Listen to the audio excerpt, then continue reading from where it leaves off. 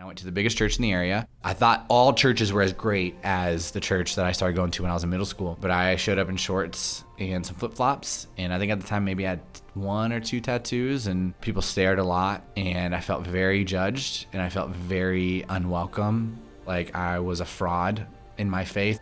And I felt awful. So that Monday, I walked to my academic advisor, Dr. Roberts, and I said, hey, I think I need to change my major to pastoral ministry. I think God's telling me to plant a church one day.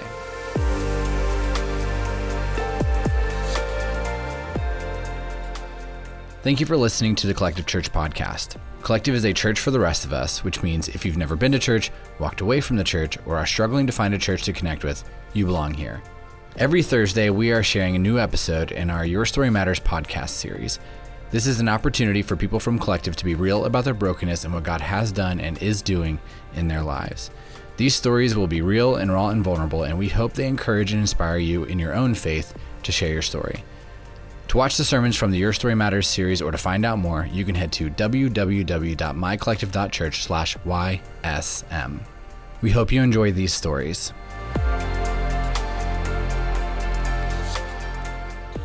Thank you so much for listening to the Your Story Matters podcast, a podcast where people from Collective sit down and share their stories, and they talk honestly and vulnerably, and they share the highs and lows of life, the ups and downs, and ultimately how they've seen God working in and through those things. And we have been doing this for 50 plus weeks, and we made the announcement just a few weeks ago at Collective that we have decided to do a season 2. And so let me say this really quickly. If you have been listening to this podcast and you're a part of Collective and you want to share your story, I would love to sit down with you and give you the space to do that. And so if you're interested in signing up, you head to www.mycollective.church/YSM, or you can open up the Church Center app, click on Your Story Matters, and you can sign up there. We already have about 14 or 15 people signed up for season 2. But we would love to have more, and we would love to have so many people sign up that we even have to consider a season 3 at some point. But this has been an incredible journey, and I have enjoyed sitting down with people in this church and hearing their stories and watching the impact that it has on Collective. For today, the reason why I'm so excited is that I'm sitting down with my wife, Rae, and we are going to share Collective's story and how we got here. I think oftentimes people show up at Collective and they see us in this nice building, and we do these really fun things, and they kind of see all the people and all the baptisms, and but a lot of people don't know how we got here. And to say it was a bumpy road would probably be an understatement. And so we want to share part of that story with you all today. And so, Rae, thank you for sitting down on the podcast with me and being a part of this. Thankful for you to be here and to share some of your story, and then ultimately as we share this story together. But before we get to kind of us meeting, let's jump back in time. Again, first question on the podcast. Tell us a little bit about your childhood, where you grew up. What was faith like growing up? And I guess the kicker would be, did you ever think that you would one day help be a part of a church plant? Because I doubt that was part of the thought in the past. Definitely not. So I grew up all over. We moved a lot when I was young, especially. I was born in Minnesota. We moved to New York, to Detroit, to Connecticut, to Wisconsin. We ended up in Indiana for a pretty long amount of time, from late grade school all the way up until my senior year of high school, and then we moved to Chattanooga, Tennessee, my senior year of high school. So grew up all over the place, but for really quickly, everyone always asks, was your dad in the military? He was not. Yeah. He was working his way up in the business world, and so when he got promotions, they would move him to different locations. Yep. And so we'd pack up and move. So it was always a new place and kind of like a new adventure is the way we always talked about it. So, but during all of that, faith was always a part of it. So church was always a big part of our lives. My parents, I think when they decided to have kids, they were like, okay, we're going to go to church and we're going to make church a part of what we do. So we went to different kinds of churches. There was not like one denomination that was like our denomination. So when we would move, they would visit different churches, and when we got older, we would visit with them and try out those churches and see like just where it felt right. But we were always really involved, and especially when we were in Indiana, because we were there for so long, we were very involved in that church there. Youth group, and my dad sang in the praise band. Which they had a band name. They had a band name. It was Not in Vain. Yep. Yeah. We have that CD somewhere in our house. Yeah, there is a CD. Yep.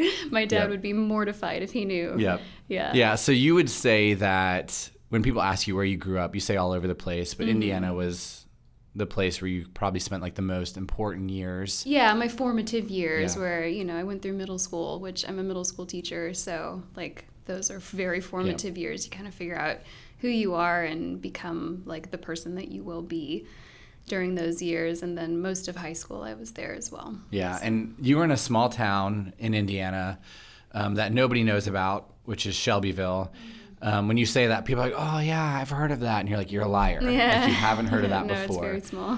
What was like faith like and church like during that time? Because you guys were very involved. But for you personally, what was that like?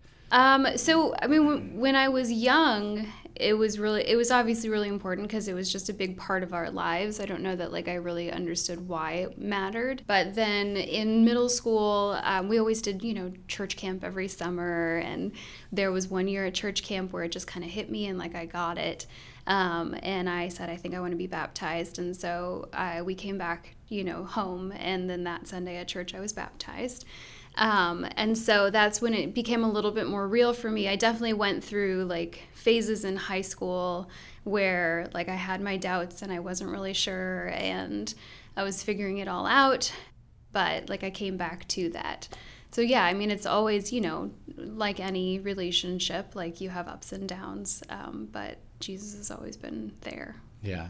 So after Indiana, you guys moved to Chattanooga, which was just for one semester. It was for the last semester of my senior year, yeah. And faith is a part of your life, and you guys found a new church down there, which I would say was a terrible church, by the way. Like, I just feel like it was awful. It was a very traditional Southern Baptist church. It was all white. Yeah. The people there, I think like what drew my parents to that church was that the people there were so kind and welcoming. And so while it was like doctrinally and in a lot of ways not the greatest, the community of people was very kind. Sure. So, but that's not really like a springboard where you're like, I want to go to a Christian school. It just wasn't. Oh, sure. It was very sterile feeling. I actually decided to go to Milligan before I moved to Tennessee. Okay. Yeah, So, I don't know if you knew that. Well, I don't know. I mean, I know you visited. Oh, yeah, because then your parents moved. Yeah. And they were like closer to you. Yeah. And you're like, oh, that wasn't really. It wasn't. I actually wanted to move far away from home. Like I wanted my independence. And so when I was in high school, through like the ups and downs of my faith and like figuring out, who Jesus was to me and like why that mattered, I came to the decision that like this was going to be important to me. I decided I want to go to a Christian school.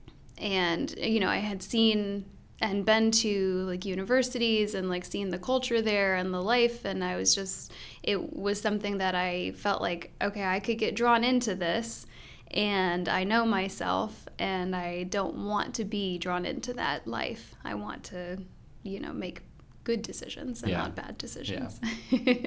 So in a moment of brilliance, we'll say, I chose, I'm going to look at some Christian colleges.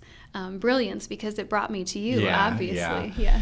Well, and you weren't, a lot of people think you go to a Christian college because you want to be working at a church, which wasn't the case. No, I never really wanted, like I wanted to continue having church as a part of my life because it was really important, and Jesus obviously really mattered to me, but I did not want to work at a church. I knew that the, regular college university lifestyle was not something that I wanted to partake in. Yeah. We'll say. Yeah. Well, and it's, for you personally, it was more of this is a wiser decision for me. Yeah. And Milligan, and I'll jump back in a second and share how I got to Milligan, but We actually met in line during some weekend. Like it's like Connections weekend. There you go. Yeah. And that's where, to be honest, that was the first time I'd ever been on campus because I went to Milligan sight unseen.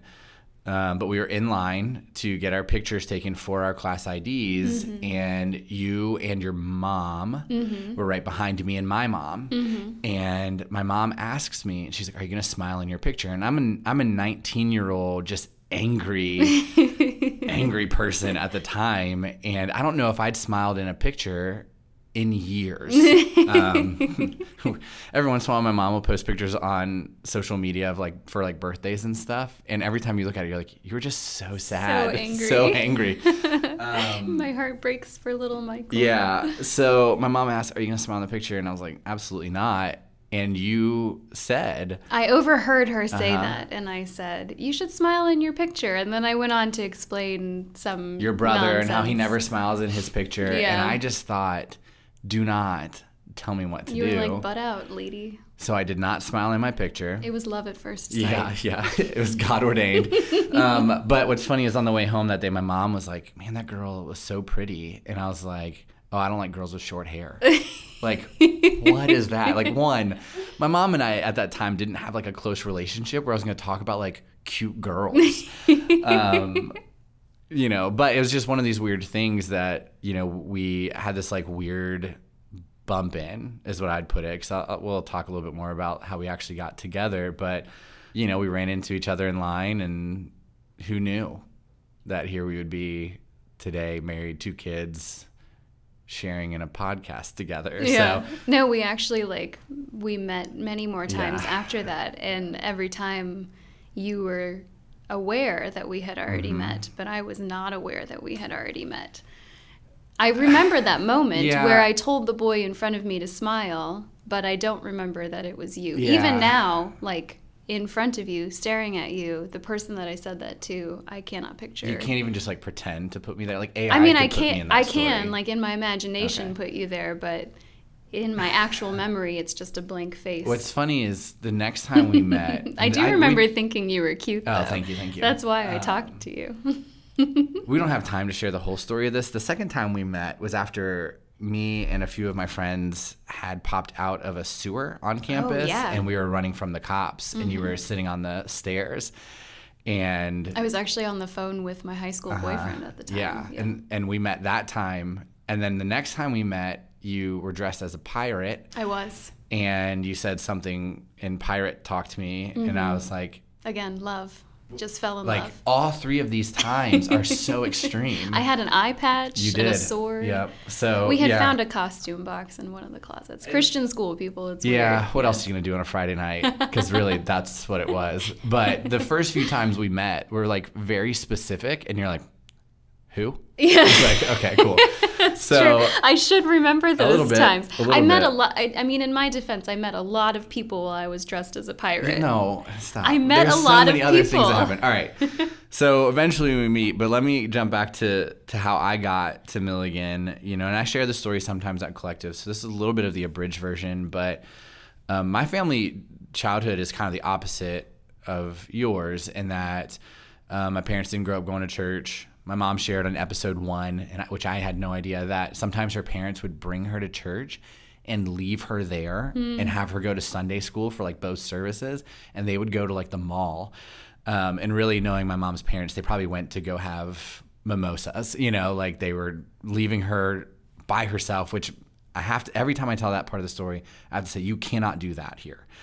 So for those of you parents who are like, "Oh, what a great idea! I'm gonna leave my kid for both services at Collective, sounds kind of nice, and I'm gonna go to brunch." Free not a thing. babysitting. Not a thing. Nope, not even close. So my dad grew up Catholic, had just the quintessential Catholic experience. Nothing you do is right. Everything you do is wrong.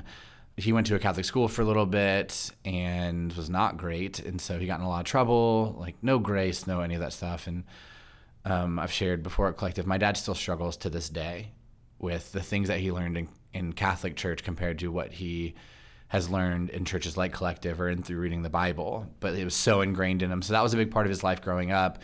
His parents were Catholic, grandparents were Catholic, all that. But when they had kids, church wasn't ever going to be a part of the conversation. And so Weekends were for sports. I played baseball most of my life. Sundays were for football. And we kind of lived that way for a long time. And I like to tell people, like, I lived a really jacked up childhood, but we didn't feel like Jesus was the solution. Lots of anger in my house. My dad's an alcoholic. There was drug use with my parents and their friends. And we just kind of grew up in this place. I have memories of my parents fighting, just like all these kind of hard things. I think you and I have talked about it, where you took that class about like the indicators of childhood trauma, and there's like 12 of them, or the markers, and we hit like 10 of them, And so that was my childhood. But even in spite of all of that, like, we never felt like we were missing something. This was just normal. This is the way that my parents were raised. So they raised us a little bit better, maybe. But it was just dysfunctional. And that continued for a while until our neighbors across the street, we got new neighbors who moved in. And we were really sad because the neighbors who left, they were named the Taylors. They had 4 boys, and me and my brother like played with them all the time. So when these new neighbors moved in, we were uniquely interested in like who's replacing this family that we used to hang out with all the time.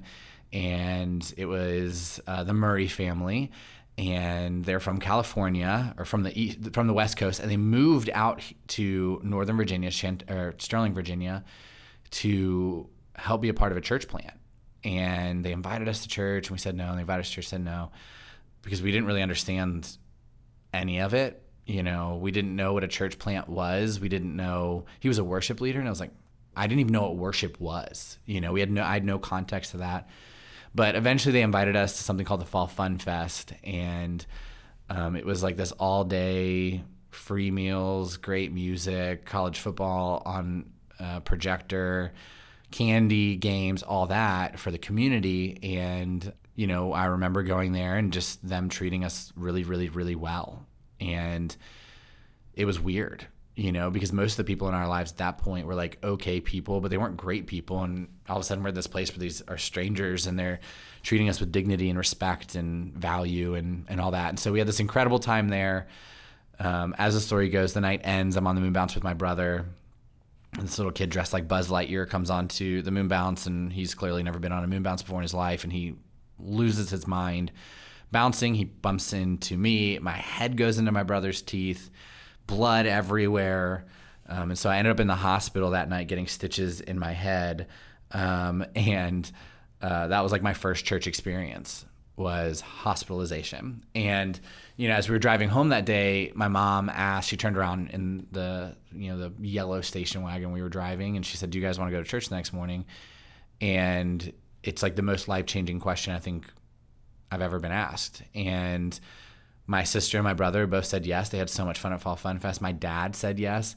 I also said yes, but I'll tell people I probably was like concussed. And so like I've got a little bit of an excuse for like jumping on the church train.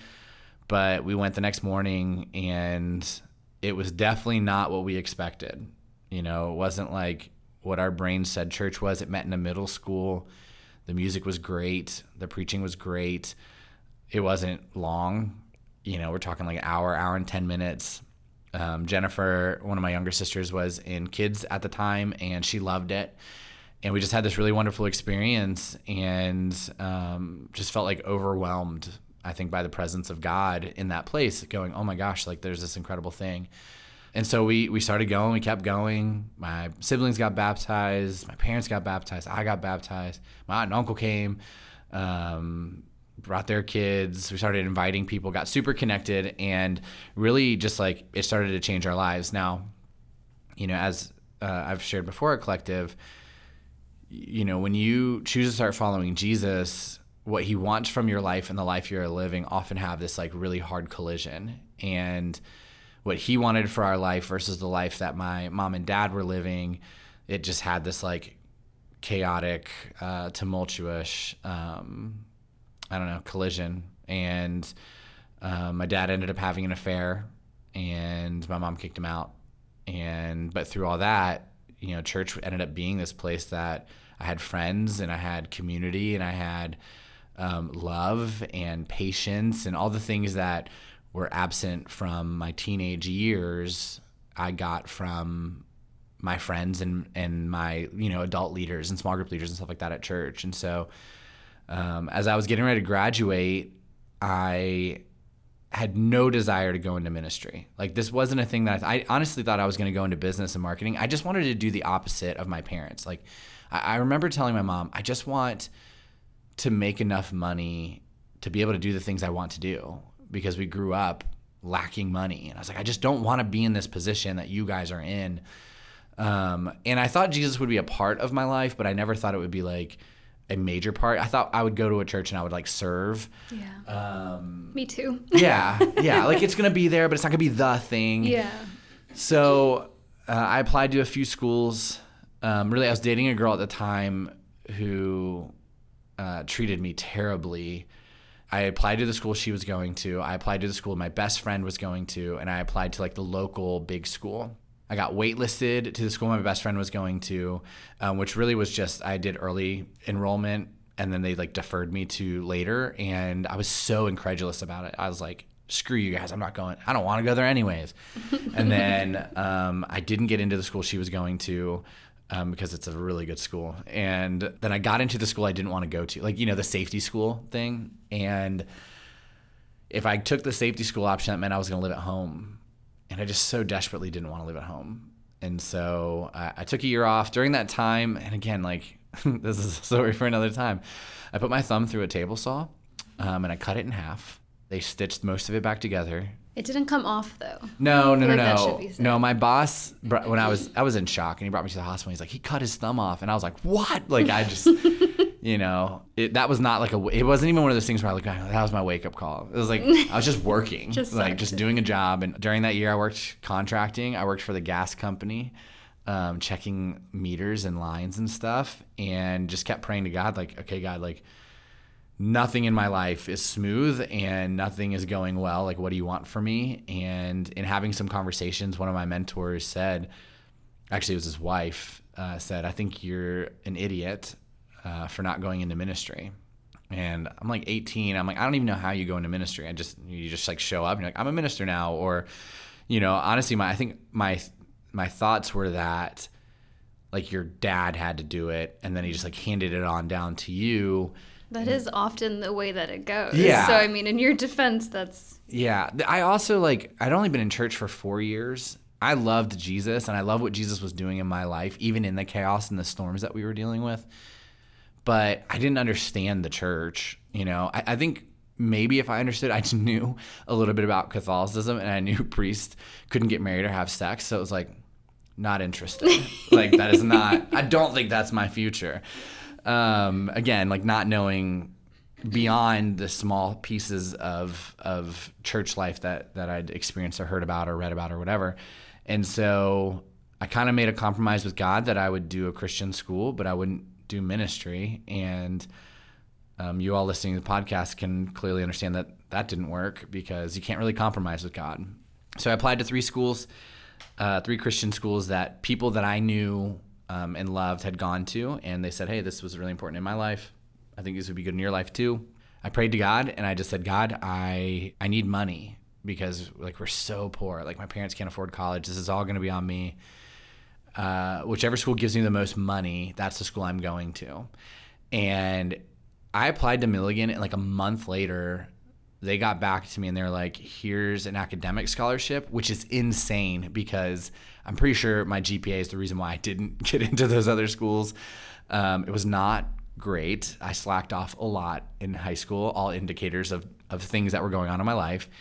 But they gave me an academic scholarship, and then they gave me like a leadership scholarship. And I was like, okay, I guess I'm going to Milligan. And I'd never been. I'd never been to Tennessee before. I didn't know where Johnson City was. I just knew this college existed, and they were giving me scholarships. And so my mom and I drove down in June before school started, and I picked my classes, and I picked all business classes because I still had the plan of I'm going to go to a Christian college, and I'm going to love Jesus, and I'm going to make good decisions here. But also I'm not going to do ministry things. I'm just going to get a Christian education. So what's funny about that is that I always said I would never marry a preacher. it's too many expectations on me, too much pressure. Like I don't want that kind of responsibility. Like who am I to be a pastor's wife? Yeah. It's like this role. And then my dad was a businessman, and because I was a teenager and rebellious and I don't want anything to do with what my parents did, I always said I'll never marry a businessman because I don't want to marry someone who's like my dad. And then you were in school for business and then ended up going to school for ministry, and now we're married. Yeah. I actually always said I will never get married and I will never have kids. It is not a thing that I want to do. I wanted my independence a lot. Yeah. Like independence was really important to me. But here we are. Yeah. So I ended up at Milligan, marketing major declared. I went to church that Sunday before classes had ever started, and I went to the biggest church in the area, the one that like everyone down there was like, oh my gosh, this is the best church here. So I was like, okay, let's go to this church. It just wasn't great, and there were tons of people there, but I showed up in shorts and a t-shirt and some flip-flops, and I think at the time maybe I had 1 or 2 tattoos, and people stared a lot. And I felt very judged, and I felt very unwelcome. I felt like people looked at me as if I was someone seeking out Jesus because my life was awful versus somebody who had been baptized and, lived in grace and all these things. And then while we were there, they were doing music. It wasn't on a screen. It wasn't. I don't think it was a band. I think it was like maybe a choir with like an acoustic guitar or something. And people pulled out a bunch of books and started singing songs. And I thought they were singing from the Bible. And I brought my Bible with me, my duct tape Bible that I had from high school. And I'm trying to find this song that they're singing, and I can't find it. And I had no idea that they were hymnals. I didn't know what a hymnal was. Then the preacher preached for about 60 minutes, talked about things that I'd never heard of before. And I felt awful. And I felt like I was a fraud in my faith. I felt like these were Christian people and I wasn't. I'm not sure why my brain went there, like where it's like, oh, these are good Christians and I'm not an actual Christian, or I don't love Jesus the way they love Jesus because I don't have a collared shirt on. And I felt just like so, I guess insecure is probably the right word, but I did not feel good about it. And I went back and I sat down with one of my roommates, Curtis Teal, who preaches here every once in a while. And I said, man, I just went to church and it was not great. I explained to him all the things. And he said to me, he's like, hey, man, like you go to a good church and you're really lucky. And I had no idea the differences between, again, outside of like Catholic and what I grew up in.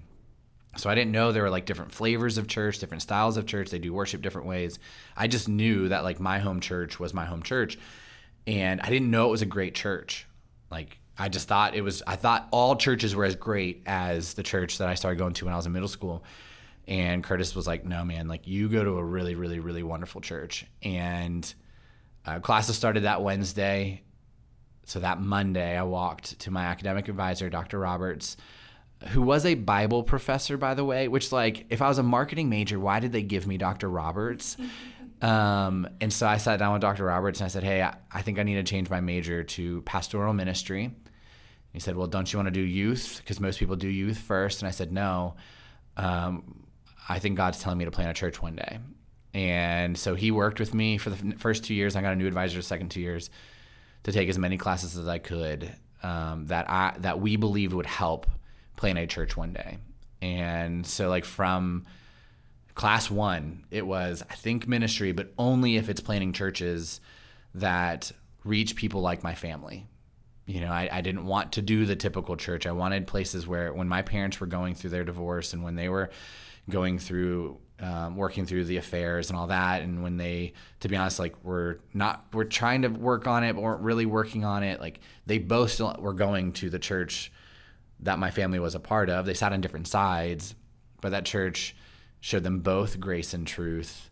And it didn't end in this great story where they reconcile and everything's happy and it's like their testimony. It ended messy. It's still messy, But my church never told them not to come.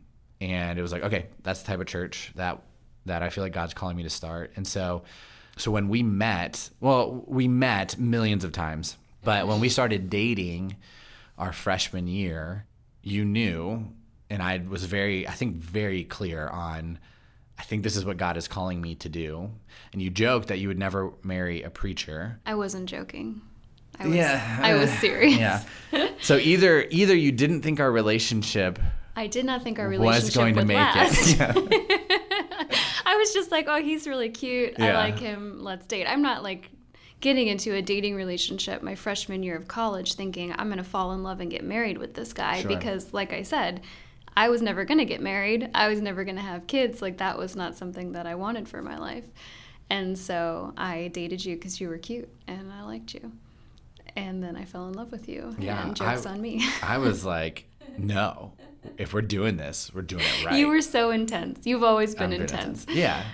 I don't go into things halfway. No, you do not. Which is why we broke up for a short time when we first started dating. Because I was like, this is too much. Like, he's very intense, but I missed you a lot. Hold on. I just need to clarify. This isn't intense, like, flowers on your doorstep, like, oh my gosh, I'm so in love with you. It was not that. You're just serious. Yes. Yeah, you were very serious about it, and I was not really serious about anything. Yeah. At that time of my life. Yeah. And so I was, I think like you knew. Oh yeah. Before I did, that it was more than just a fling. Mm-hmm. And I don't know that I was ready for more than just a fling. I know that I was not ready for more than just a fling. And so we had like kind of started talking, not really dating. I don't know what you call it. I don't know what kids call it these days. Yeah. No, I mean, we became friends. We became really good friends our freshman year, and I like took you home for my birthday. Oh my You gosh. met all my family. Yeah. She's like, come home for my birthday. And I was like, this is it. We're going to start dating. She's like, here's my friend Michael, friend zone. Yeah, you were very friend zone. Meet my grandma. Time. We're just friends. And then my grandma threatened that if I didn't date you, she was going to. Grandma Nanny. That is not what made me date you. Are you sure, though? It might have been. I was worried. She was pretty aggressive. She was going to swoop right in and steal you from me. Your Aunt Sass did the same thing. Oh, yeah? Oh, yeah. At Alicia's wedding. If you don't marry this guy, I will. And I was like, I'm very uncomfortable. I'm 20. We were already engaged then. I don't think that's true. Yeah, we were. Were we? Mm-hmm. So, yeah, I mean, I think you say the word fling. Literally, it's just like you were interested in just like having a boyfriend. Yeah, like, I mean, it. I wasn't even really interested in having a boyfriend. I was young and I liked boys. And so I thought, well, this boy's interested in me. Let me just date him for a while. And this boy's interested in me. Let me just date him for a while. I mean, I was 18, 19 years old. Like, that's what you do. Yeah. And you met me and you're like, this boy's chaotic. No, I thought this boy's cute. And then I got to know you and I was like, oh, it's a little, and it's intense. It's funny, though, that it's hard to paint the picture because, like, I think in our head we have like an image and we're trying to explain this on a podcast. When she's like, oh, I think this guy was cute, it wasn't like I was like, yo, what's up? I'm Michael. I'm literally sitting in the corner of our cafeteria with like a hood on and headphones on at lunch because I don't want to talk to people. Yeah. And so well, you it was were the mystery. You were a challenge. I was like, ooh, this boy seems angry and he's got these pretty blue eyes. I was very like emo at that time too. It was a lot of emo music and crying to Dashboard Confessional. Oh, in my yeah. car. A lot of AIM away messages. Yes, very emotional away messages directed at who knows who, but mostly you. Yeah. So, I mean, I think there was like the draw of like the challenge that you were, but also like the mystery, and you were angsty and I was feeling angsty. And so I Perfect match. We were such a good match. We were both very angsty. We were both super healthy. Two angsty people thrown together. People have shared on the podcast, like married couples have talked and they just like, I saw this person, God was telling me. And I think like for us, it wasn't like we didn't have this moment. We just became really good friends. And I know for me, I remember thinking, I think this is the type of person I want to be with because I enjoy being with them. And being an introvert, also not being someone who, at that time of life especially, like I didn't really enjoy people at the time. I had a lot of trust issues, a lot of anger issues, just holding on to a lot of pain and bitterness. And like I have these like good friendships with some of my roommates and then you. And it's like, oh man, I want to be around these people forever because there's this like group of 3 or 4 people that I actually like being around. And as an introvert, what people don't understand is, I get my energy from being alone, But there are really great relationships, even to this day, that I have where even though it's social, when I leave, I feel good. And again, at 19, I didn't understand that. But, with my roommates and my friends and, we've shared on the podcast, CT just shared his story. Chris shared it back, I think episodes like 8, 9, and 10. These were people in my life where I was like, I leave being with these people, even though it was like incredibly social. And I'm like, I feel really great. I feel free and I feel light. And I was like, I think these are the people I want to be around. And you were one of those people. So it was like, well, I want to be around her and she's a girl. So we should date. Yeah. And for me, I feel like we became friends because I had dated a lot of guys casually before that, and I always felt like I was performing, like I had to be a certain way, and like conversation was difficult, and I had to like think of things to talk about, and like hanging out with you was always so easy. I never felt like I had to be anybody, like I could just be who I was. You were easy to talk to. I appreciate that. Yeah. In my angsty emo 19-year-old self, who probably just quoted like Linkin Park and Eminem all the time. But yeah, so we started dating our freshman year. It was pretty quick before we like spent time apart. And again, like I think for me it was a little bit easier to understand because I just had like a very volatile home life. That first summer when I went home, me and my mom just fought constantly. I hated being home, but we were apart and we're like, oh man, like we miss each other a ton. Not just like your casual like, oh, I wish they were around, let's do phone calls, but like, man, I don't want to stop being around you. I know that you were the first person I ever spent time away from and missed and like wished that I was back with. I don't know that there's now my children I feel that way about, sure, but yeah. Prior to you and our children, there's nobody that I think, man, I really wish I was with that person. Yeah. Sorry to everybody who is my friend. I do love you. It's you're just, not better than me. They're not. I think I tend to, out of sight, out of mind, and I forget that people are there, but I never forgot you. I always remembered that I missed you. Yeah.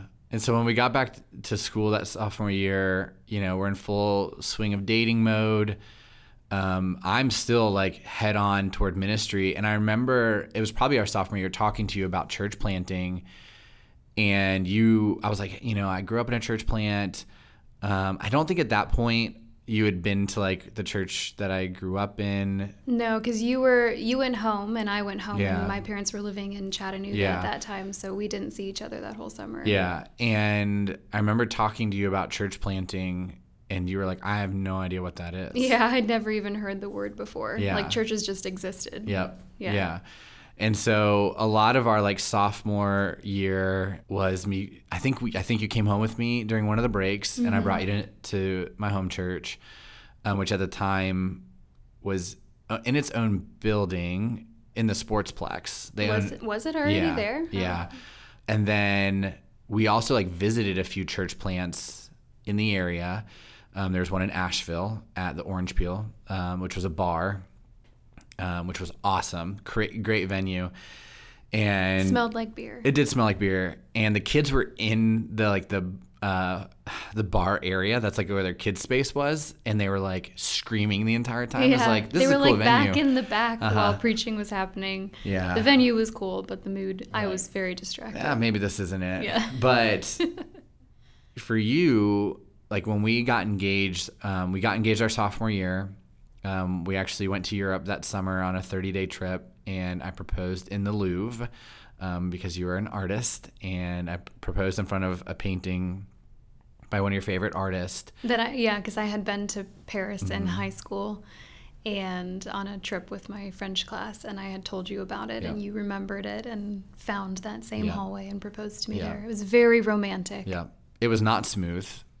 Because our friend Josh was there. He had oh my gosh, I slept in that morning. Yeah, that was... So my roommates and I had overslept that morning. I had been to Paris before, and being the independent person that I am, was like, I know my way around here, and so I took them on like a tour of the places that I loved. Meanwhile, Michael's panicking because he doesn't know that we're meeting. And this was like pre-cell phones, we had to find internet cafes to send emails home at that time, so he couldn't just text me and be like, hey, where are you? But we had, because we overslept, we had said, we'll just meet up with you guys at the Louvre later, but Michael didn't know that, so he's panicking, and I'm just like traipsing around Paris, eating pastries Morning on of the your Champs-Élysées. And Yeah, and I'm freaking Michael's out. freaking out. So we find them at the Louvre, which was good because I'm not sure how we found you guys. Michael's like dragging me as fast as he can through the museum, and I'm like, hey, can we stop and look at some paintings? The Mona Lisa sucks. Yeah, he's like, no, I've got to play a specific hallway. Like, we got to find this hallway. And so we find the hallway, and we're sitting there, and you probably were just about to do it, and our friend Josh plops down next to me and says, hey, guys. And I was like, I need you to leave. And he's such a good friend. We're still so close. I was like, hey, man, I need you to go away. And he was like, okay. And he just got up and left. Like, he didn't fight it. But yeah, I proposed and got down on one knee in the middle of the Louvre. And it was this really surreal moment because, in your brain, when you like see those Hallmark movies, everybody stops and everybody cheers. And I don't think anybody noticed. Nobody noticed. Just us. It was just you and me. Yeah. So we get engaged our sophomore year. We knew we were going to stay engaged for a few years, which it's kind of another podcast to talk about like long engagements versus getting married right away. We both wanted to finish college first. Yeah. Yeah. And, the married life in college, at least at Milligan, seemed awful. Right. Yeah. Because like the dorms for married couples were terrible. And we knew we weren't ready, but we knew that we wanted to be together. And for me, it was like, I'm never going to have an opportunity like this to ask you to marry me in such a meaningful place. But a big part of it was like at that point, when we get back our junior year, for me, the ministry stuff is kicking into high gear. Like I am taking all ministry classes. I was, planning on a summer internship at a church. It was a full go. And so for you, I guess, what I want the listeners to learn is like, all right, so at that point, ministry is the thing. How did you feel about that? I kind of felt like that was your thing, and I was very supportive of it, and I was like on board with what you wanted to do. We had visited different church plants, so like I knew that the churches you wanted to work at and the church that you wanted to eventually create would be different than the churches that I grew up in.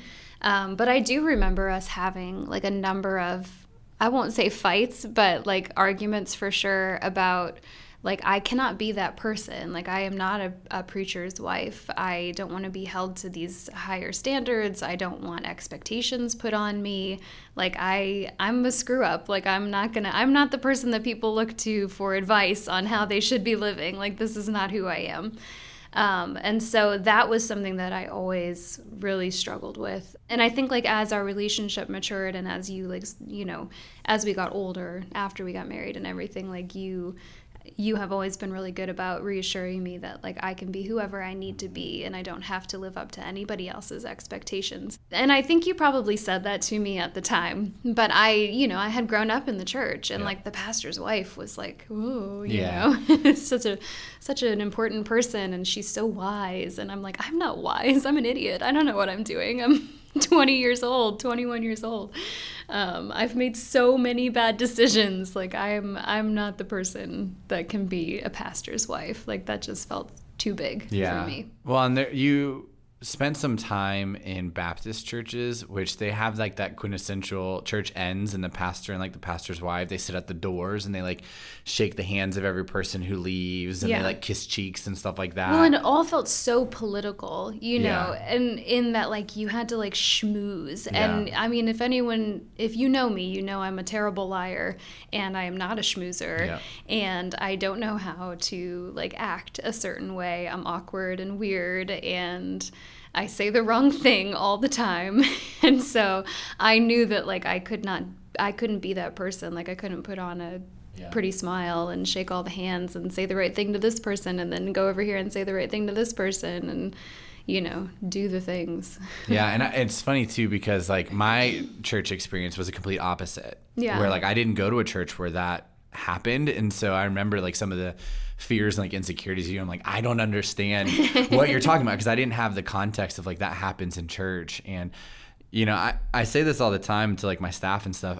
I feel like I'm luckier because I didn't have the weird church culture, negative church experience growing up. I just had 4 years of portable, lost people being found, fun church before college. And then in college, I think I went to, we counted at one point, it was like 40 plus churches that I attended, or when we got married and moved back to Tennessee, we attended together because we just couldn't find a church that was good, to be honest. Like, and it's not to say that like they weren't teaching, some of them weren't teaching the gospel, but the ones that were, they just didn't fit us and like our desire for lost people and broken people and vulnerability and all that stuff.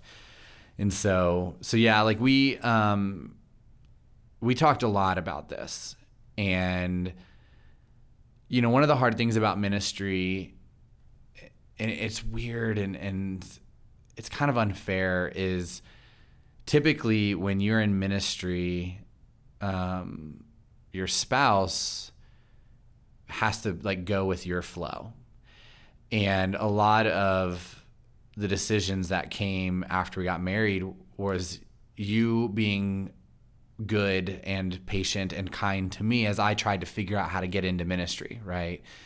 And so we get married. It helped that I did not know what I was doing with my life. So I was like, sure, whatever you want. Like, I'm just here for the ride. Yeah. We graduated, you graduated December of 2018. I graduated May of 2019. You graduated early because you'd spent some time in Delaware, took some classes, all that.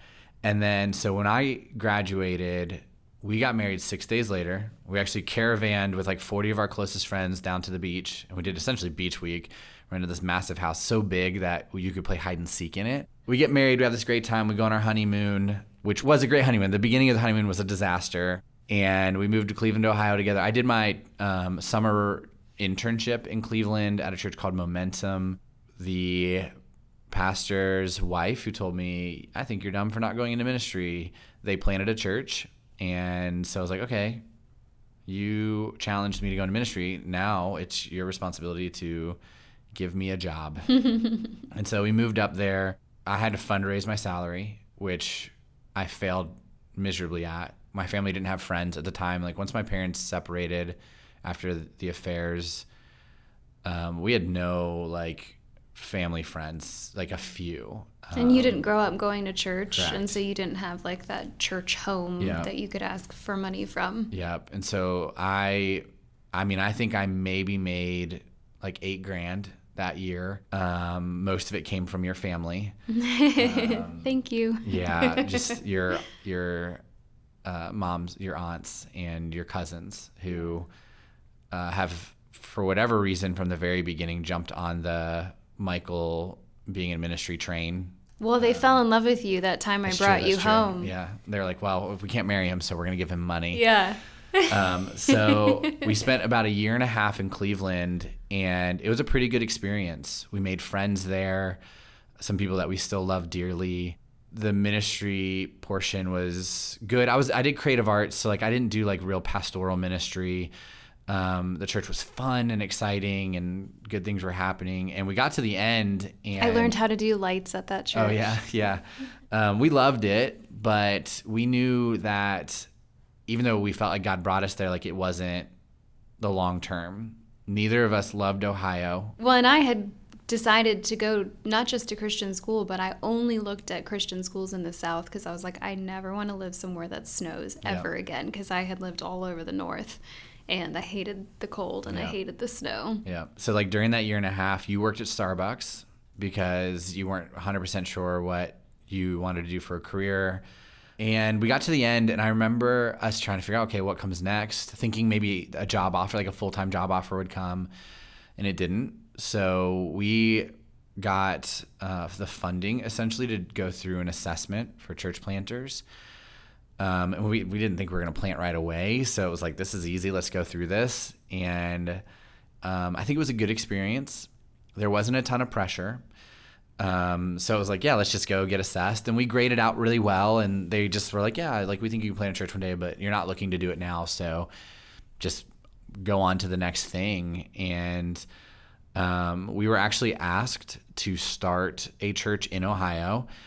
Specifically, they wanted us to start what's called a missional community, which is like not a traditional like Sunday morning church, but they're like, you should start a coffee shop that like is a church. And I I remember I was like, one, at the time I was like, I hate coffee. I don't drink anything coffee-wise. Two, I took one math class in college and you want me to run a business. Three, like, I'm not a people person. Like, you know, and I was still trying to figure out like, okay, God, you're calling me to this, but like, I still don't like people. I still don't like people. Like the skill, I don't have the skills. So we turned down that opportunity. We turned down the opportunity to raise salary again to work in a new church plant that was planting on the west side of Cleveland with some of our friends. And we up and moved to Johnson City again. Mm-hmm. And I did and during that time when we weren't really sure what was coming next, I had like a conversation, I think, with Maggie Wells. Yeah. And she had just started teaching.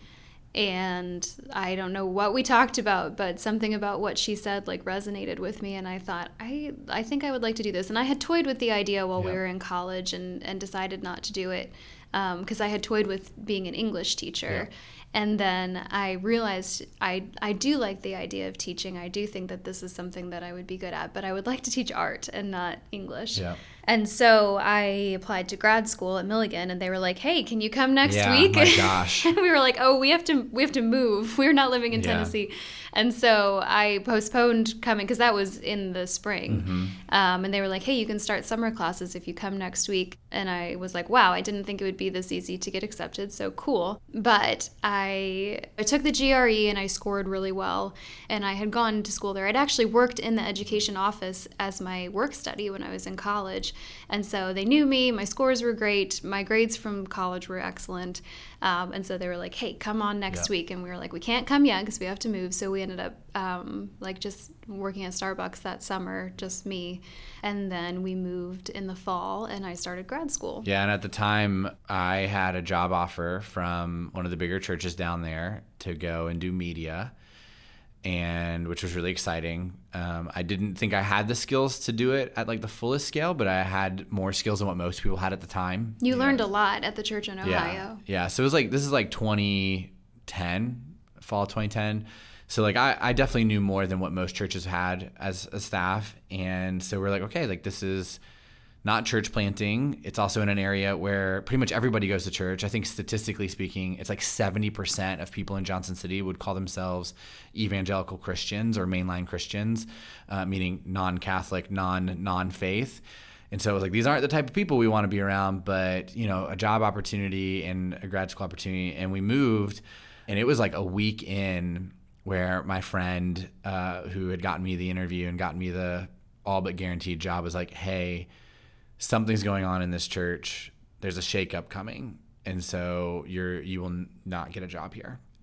That was pretty devastating. I didn't think we were moving to Johnson City for like my calling, but I thought, what a great opportunity for a few years. It seemed perfect. Like, I can go to grad school, still work at Starbucks. Yep. You can do ministry, even though it's not planting a church yet, continue to get experience. Like, I mean, it just felt so like everything was lined up, and then it just fell apart. And while we were there, I think we went to college there, so we tried like 20 churches in college. And I remember us trying a few more. And January, the first Sunday in January, that next year, we went to a church plant in Johnson City.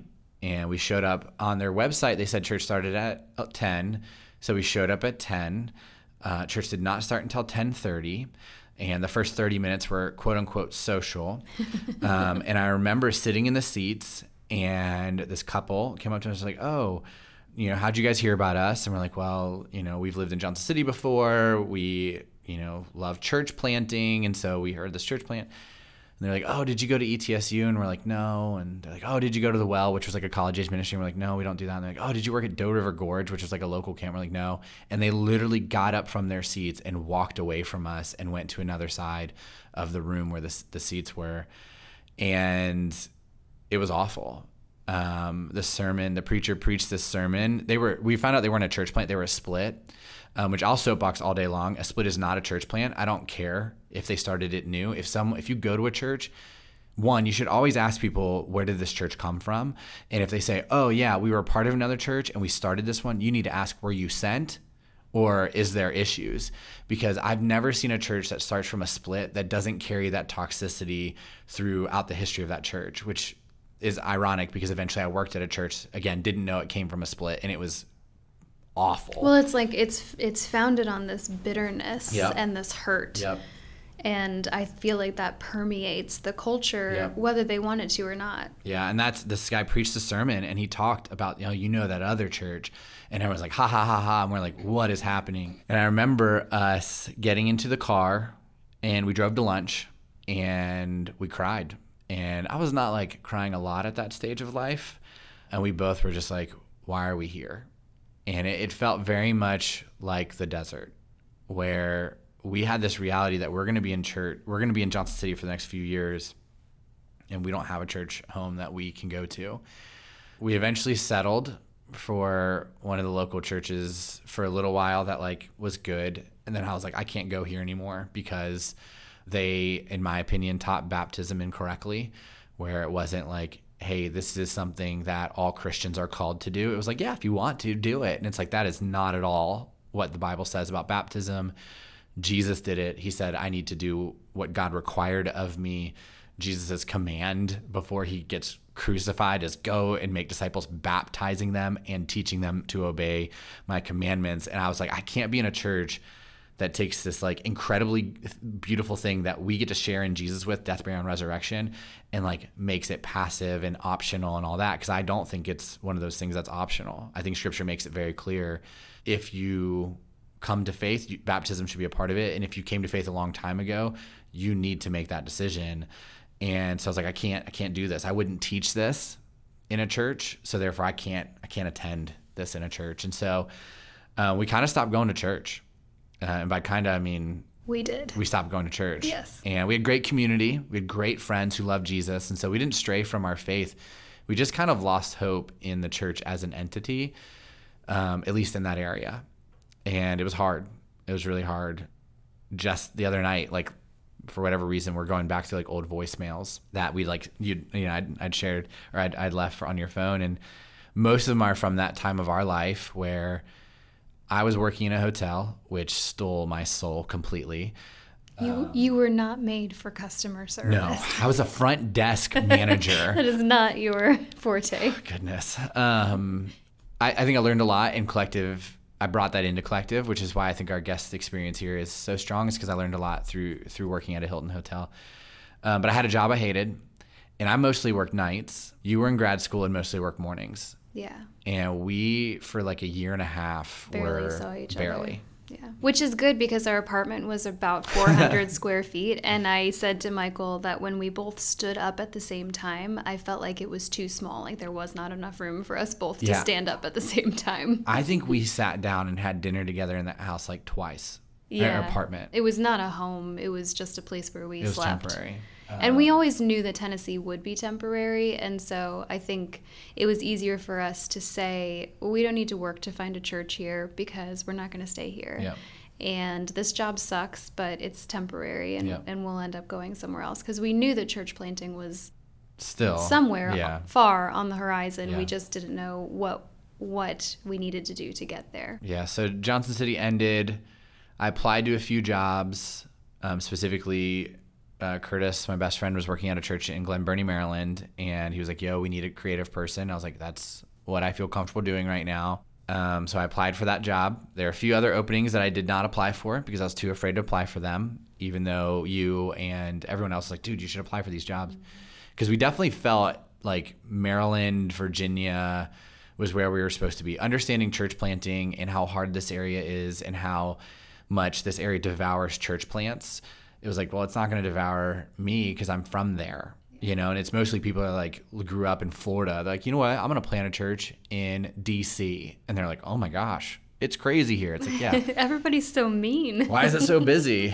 And for me growing up here, I was like, no, I feel like this is where God wants me to be because like I uniquely understand this area. And so I applied for that job in Glen Burnie. There were a lot of red flags. The first red flag was we visited, and I said to you, I wouldn't go to this church, but I feel like God's calling us to Maryland in ministry, so therefore I think he's telling us to take this job. And we had spent so long in Cleveland and then in Johnson City, Tennessee, being so poor. Yeah. I mean, we were just so poor. Like me working at Starbucks was not enough income. I was making under $20,000 a year. And in those areas, it was cheap to live, so it was livable, but we weren't living well. We weren't like putting away a savings or anything like that. And so the idea that you could have like a full-time job making a steady income was so appealing. Because at that point, neither of us had ever had a full-time like a job. legit full-time job. Yeah, like, and I was going to get a teaching job because I had just graduated with my teaching degree. Yep. And so like the security of both of us having a full-time job, it was too much for us to pass up, even though we saw all these red flags. Yeah, and very clearly, like I remember telling you, I don't think God's telling us to take this job, but I don't know what God is telling us, so therefore I'm going to take this job. Yeah. So we moved up there. We felt like we just needed a way to get to Maryland. Yeah. And this seemed like the way. We didn't know of any other way. Yeah, and the first Sunday we're there, they call us, I think both of us, up on stage, right? And they're like, this is Michael, he's our new pastor of involvement. This is his wife, Rae. Which I don't like being on stage. Yeah, you make that clear every time I ask you to be on stage. Twice. You've done it twice. I hate it. And then they're like, hey, will you go stand in the lobby? And we get to the lobby, and the church is like probably 500 or 600 people. And we get into the lobby, and it's just supposed to be meet and greet. And it's literally like baggage. And it's every angry person in the church coming up to me going, I don't think we should go portable. I don't want to push bins. We have these groups, and we need to change this. And I want to do this group, and I want to do this group. And at some point, like it's kind of like what wolves do to like bison in the wild, where like that they start pushing the one out of the herd, and then they like attack. And like before I knew it, you and I were not standing next to each other. We had been like separated from each other. I'm surrounded by a bunch of people telling me all the things that they hate about this church. And you have a person who's just like floodlighting you immensely, just sharing everything they hate about the church and what they need. And they're telling you. Well, so it wasn't her sharing what she hated about the church. She was just sharing with me like all the crap that she was going through. And it was this moment where I was like, this is the thing that I didn't want. Like this exactly in this moment is the fruition of, or the fulfillment of all of those fears that I had about being a pastor's wife, where I do not have the wisdom to guide this woman through whatever issues she's going through. I don't know what any of this stuff, like I don't know the answers to any of her problems. And she's just like, and then this happened, and then this happened, and this is how I'm feeling. And I eventually like found another of the pastors that were there and was like, hey, can you talk to this woman? But like that was really hard for me because I felt like it was like, I told you I didn't want this. And I told you that I could not be this person who like counsels people in the lobby and has all the right words to say and knows the answers to things. I mean, I'm 24 years old, and this woman was in her 50s probably. And I don't know. I don't understand what she's going through. I have been through nothing. I'm a child. I don't have wisdom. I barely know what I'm doing in my own faith. I can't counsel this woman in her faith and what she needs. And so that was really hard. Yeah, and I remember you got in the car, you cried. And I said, we just have to do this for like 3 years and then we get to plant a church. And I remember saying that and thinking, what a terrible, terrible approach to this. Understanding God differently now, I don't think God asked us to be, I think God told us not to be there. And if we chose to be there for 3 years, like it was us, it was kind of like the Israelites had happened to them, where God says, go fight these people. And like, but God, we don't want to fight. And God's like, the opposite of fighting is exile. For 40 years, and the Israelites chose not to fight, and then they end up in exile. Then they're mad at God, and God's like, I told you to fight. Like, I told you not only fight, but I'll be with you and I'll go ahead of you. Like, you're gonna get victory in this battle. And that was kind of us, where like, instead of me applying for the job that I was scared to apply for because I was afraid of rejection because I'd experienced so much in my life, I applied for the job that I knew wasn't the right fit. And it was like, it's cool, let's just do 3 years of exile here. And it lasted 6 months. I was so angry. And again, like we did find good people there. You kept serving on production, which the production team, just full of just these incredible people that we were really good friends with. But about 6 months in, I just was miserable. I was unhappy. They were doing like a rebrand of the church, and they wanted to create a new mission statement, new vision. And The church didn't know what the old one was, and there was a lot of change happening. You could tell there was a lot of infighting on the staff, especially at the higher level. Elders who didn't act as elders. Again, all things like we didn't understand at the time that were like, this is super toxic. It was like, something's wrong here. I don't know what's wrong here. And then, of course, like me, not very healthy at the time, no therapy, really not working through any of the things I'd gone through in my life. I just started getting angry, and every staff meeting was a fight. Some of it was good because it was me challenging us as a team to actually do what we're saying we're doing. And some of it was just bitterness and anger and all that. And about 7 months in, 7 months in, I sat down. I got called into a meeting with the lead pastor, the associate pastor, and one elder. And that to me should have been the clue that this is an unhealthy church. I'm going into a meeting where I'm getting fired and the associate pastor's there, not an equal, a dude that like on paper wasn't my boss. On paper, we were side by side, different areas. And they're like, hey, we think you're great. We love you, but we don't think this is the right fit. The overseer who was there, his name's Woody, and he loved me, and he's crying, and he goes, I disagree with this decision, but I have to do what the lead pastor says. And like, again, all things now leading collective, it's like, wow, I hope we never function that way. They gave us a few months severance. They gave me an NDA, which is a non-disclosure agreement, which meant we couldn't talk about it. And it was within about 30 minutes, we started getting text messages from our friends from that church who were very mad at us because the associate pastor was calling them, and specifically my leaders, and telling them that I quit. And to be honest, like, we don't have any of those friendships anymore. That hurt. There were people that we were really close to that honestly, we thought one day we'd plant a church and maybe they'd come with us or they'd support us, and they choked us out of our community. I remember telling you and telling Curtis, who was still on staff at the time. Curtis actually quit that church because of how they treated us, which is why he's one of those crew people in my life.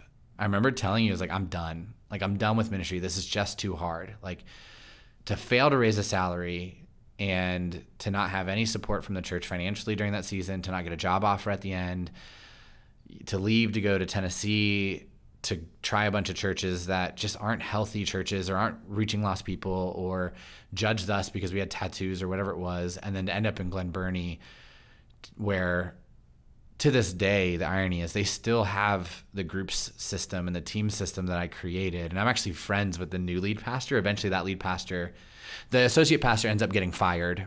Like 6 months later, the lead pastor ends up going on sabbatical and never coming back, right? So like that, for me, looking at that going, oh, the church was clearly unhealthy, it still hurts, and now the lead pastor there and I are actually like friends, which is weird. And they still do a lot of the stuff that we created. So it wasn't like the ministry wasn't good, it was just me. And I remember I was like, all right, well, that's it. This has been way too hard already.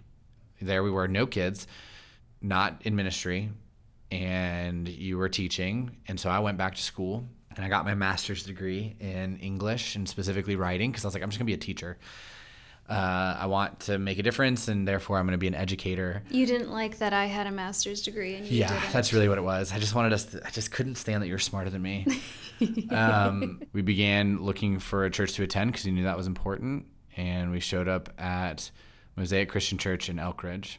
And what we're going to do right here is we're going to pause, and we're going to end episode 1, because this is kind of the turning point in our story of church planting and life, and it doesn't get easier, which I'll kind of give you the warning of, but when we started attending Mosaic, it was this point where we realized, no, we can still do this. So we're just gonna stop now, come back next week, listen to part 2 of how did we get from really being done with ministry to what is this beautiful, incredible church called Collective. And so thank you for listening to Your Story Matters podcast. We'll talk to you next week.